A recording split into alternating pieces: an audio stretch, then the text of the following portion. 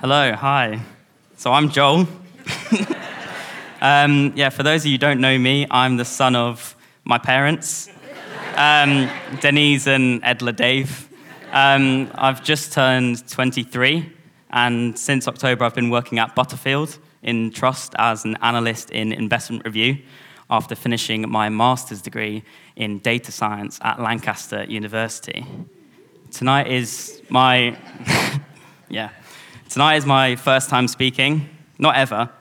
You haven't just witnessed a miracle, although maybe you will have if I get through this. When Chrissy asked me if I would like to speak, I said, yes, of course, obviously.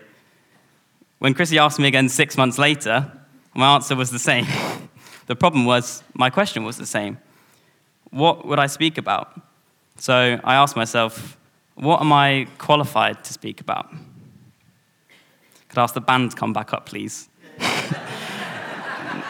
There's not a lot, but there's a popular saying, a saying that Chrissy spoke about a few weeks ago, actually. God doesn't call the qualified, he qualifies the called. Now, don't get me wrong, I like this saying. I wouldn't use it in a job interview, but I like it. I do think, though, that sometimes it gets taken out of context. I don't think that God doesn't call the qualified, he qualifies the called, means that God only calls people to do things that they are not capable of or not qualified for. At the last Wednesday gathering, Barry Grief spoke. Is he here? Yeah, Barry Grief. Woo! Barry Grief spoke, and he spoke very well about God using people in unlikely ways, whether that is people that are seen by society as not the obvious choice for something, or people that see themselves as not an obvious choice. And this definitely happens. And I think that part of the reason why God uses people in unexpected ways is to inspire others. And I'm sure Barry won't mind me saying that by talking and stepping outside his comfort zone to do something that he might not consider himself a natural at, he gave me inspiration tonight. So thank you, Barry. So God does qualify the called. But I also think this phrase can simply mean be brave, test yourself, step outside your comfort zone, but sometimes play to your strengths. So that's what I'm doing. I'm being brave, I'm testing myself, I'm stepping outside my comfort zone, but I'm going to play to my strengths. So I asked myself, what are my strengths? Could I ask the band to come back up, please? I had a few options: data science, piano, football, and darts. I didn't say they were good options, but these are things that I'm passionate about. These are things that I love. Maybe that's what I should speak about. Not data science, piano, football, and darts, but love.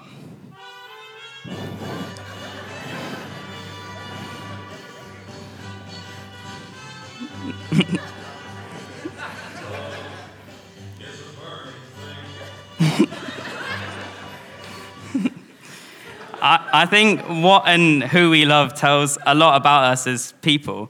Now, I, for one, feel incredibly lucky that I have many things that I'm so passionate about, and I have many friends and family that I can say I know that I love.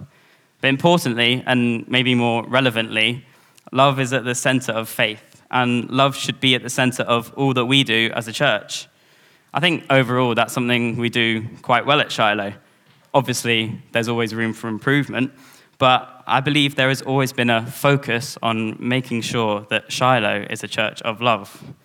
And this is reflected in our mission statement, which was created a few years ago and can be seen on the balcony as wonderfully printed by Martin. As you can see, our mission statement is Elove God, Love off, Ursa Survey Mani. Now, there's some debate over the exact translation of this, but roughly it means love God, love others, serve many.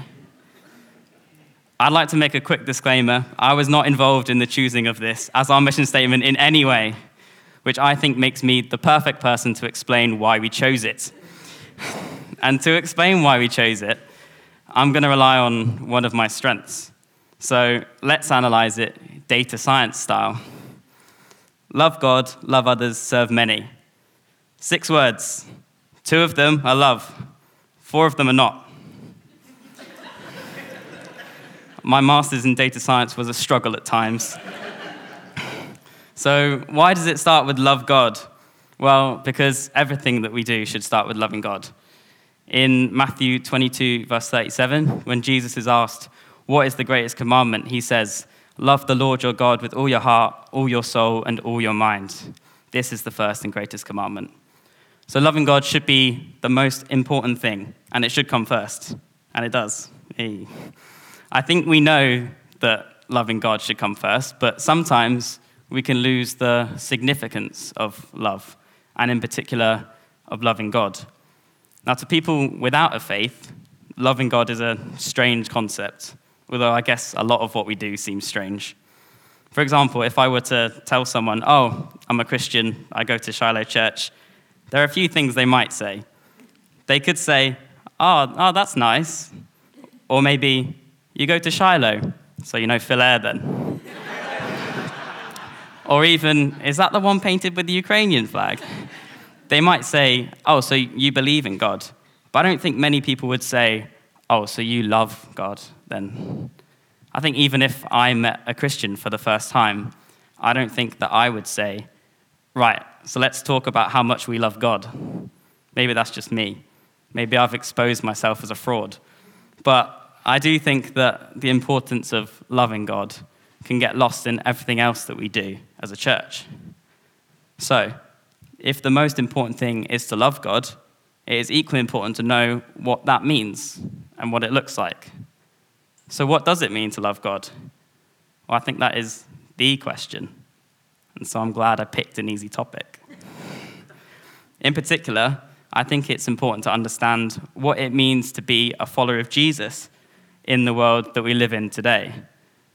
Now, I'm not saying that it was easier roughly 2,000 years ago to follow Jesus and love God. And the early Christians were, of course, persecuted for their love. But I think it was easier to understand what it all meant.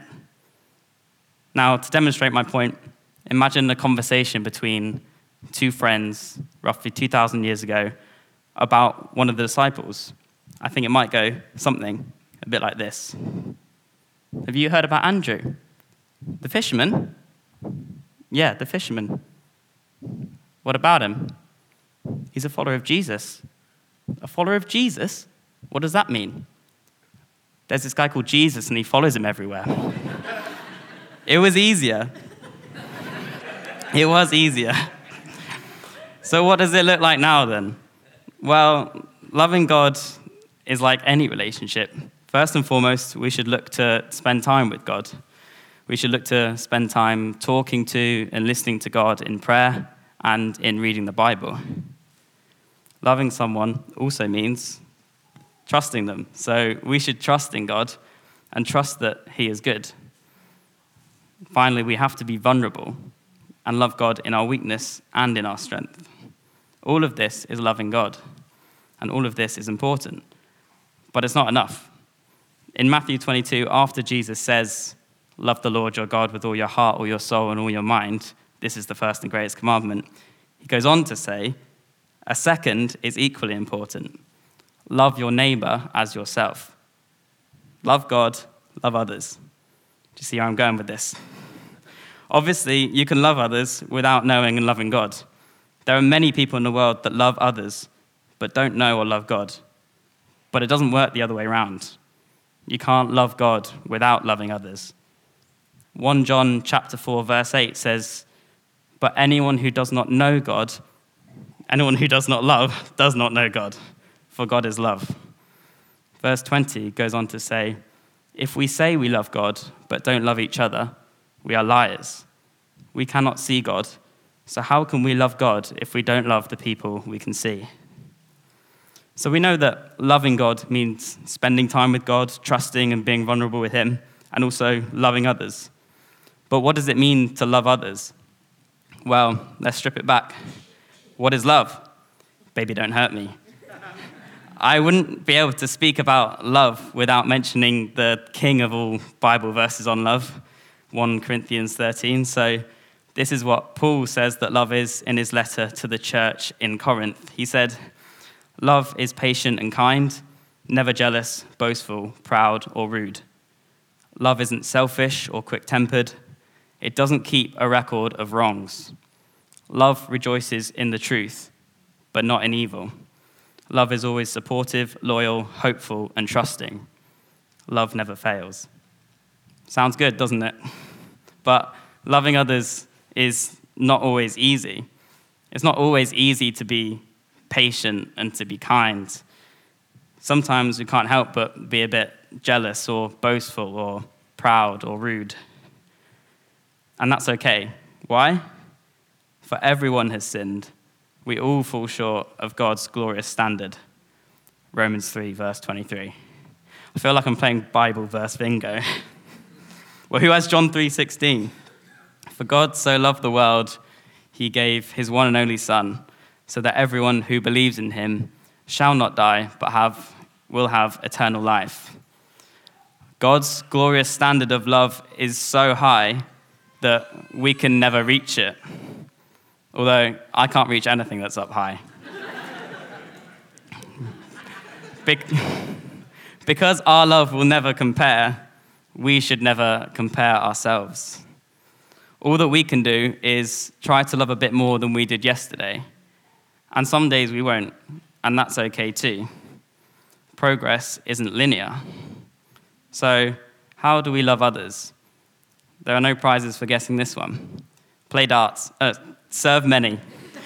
Love God, love others, serve many. Again, you can serve many without loving others. If you don't believe me, ask yourself, how many times have you been to the shop and come away thinking, that person that served me behind the till, they really love me?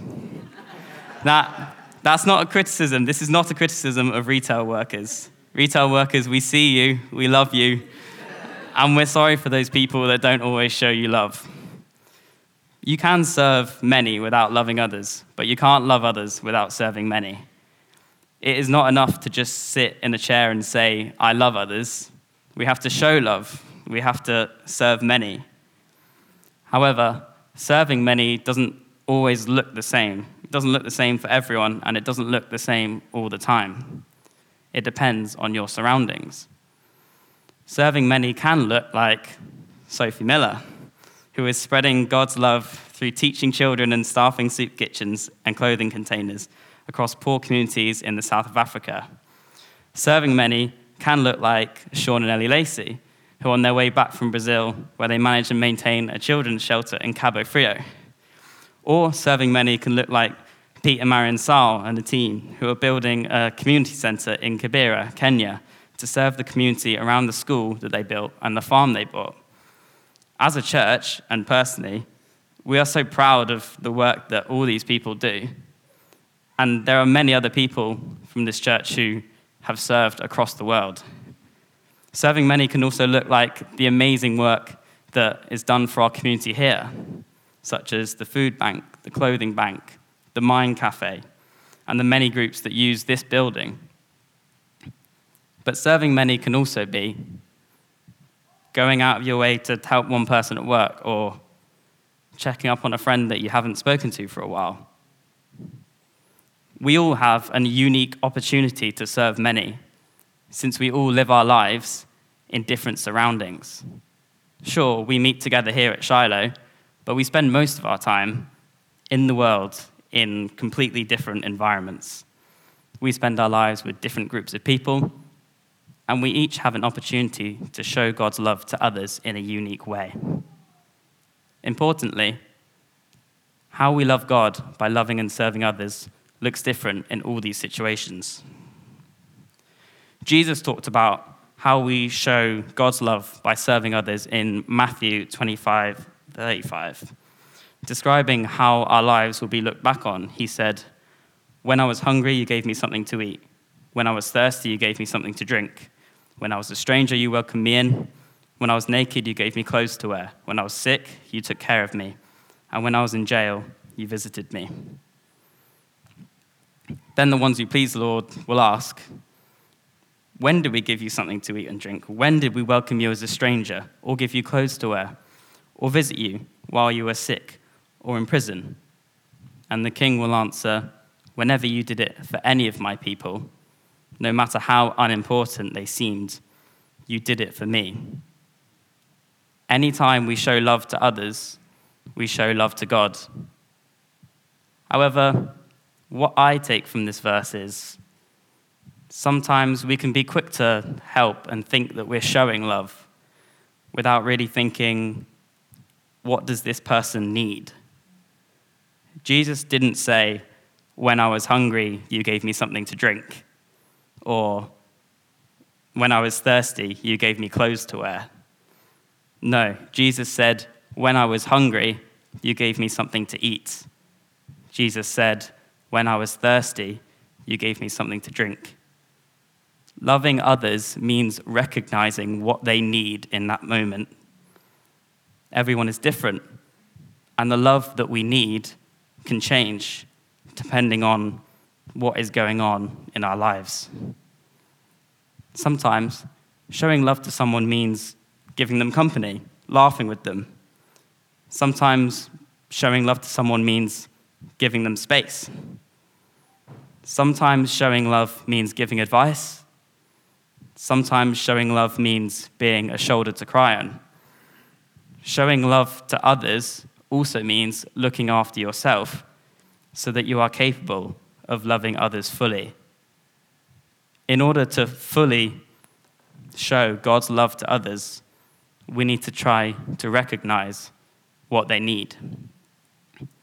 A couple of weeks ago, I went to a football coaching session with Dalton, where coaches from England came to give a talk, and they ran a session for us to observe. And one of the things that we were watching for was to see what the players did before they received the ball as someone passed to them. And players, before they receive the ball, should look up. Why should they look up? So they can see what is going on around them, how they can impact the game. We need to look up. We need to be able to see what is going on in our surroundings, to see how and where God is wanting us to show his love. Now, thankfully, we're not alone in this. We can ask God to direct us, to help us to see how we can love the people around us. At this point, I'm going to ask the band to come back actually this time. Now, to close, I would like us to ask for God's direction. And to do this, I'd like to lead us in prayer using the words of a worship song. And I know what you're thinking, Joel, why didn't you just get the band to play the song? There is a good reason. There's a catch. This song is a kids' worship song. But I think it perfectly captures a prayer that we can ask to help us to love God by loving others and serving many. Now, you don't have to close your eyes and you don't have to say anything out loud, but I would encourage you to say each line back in your own head and focus on every word, asking God.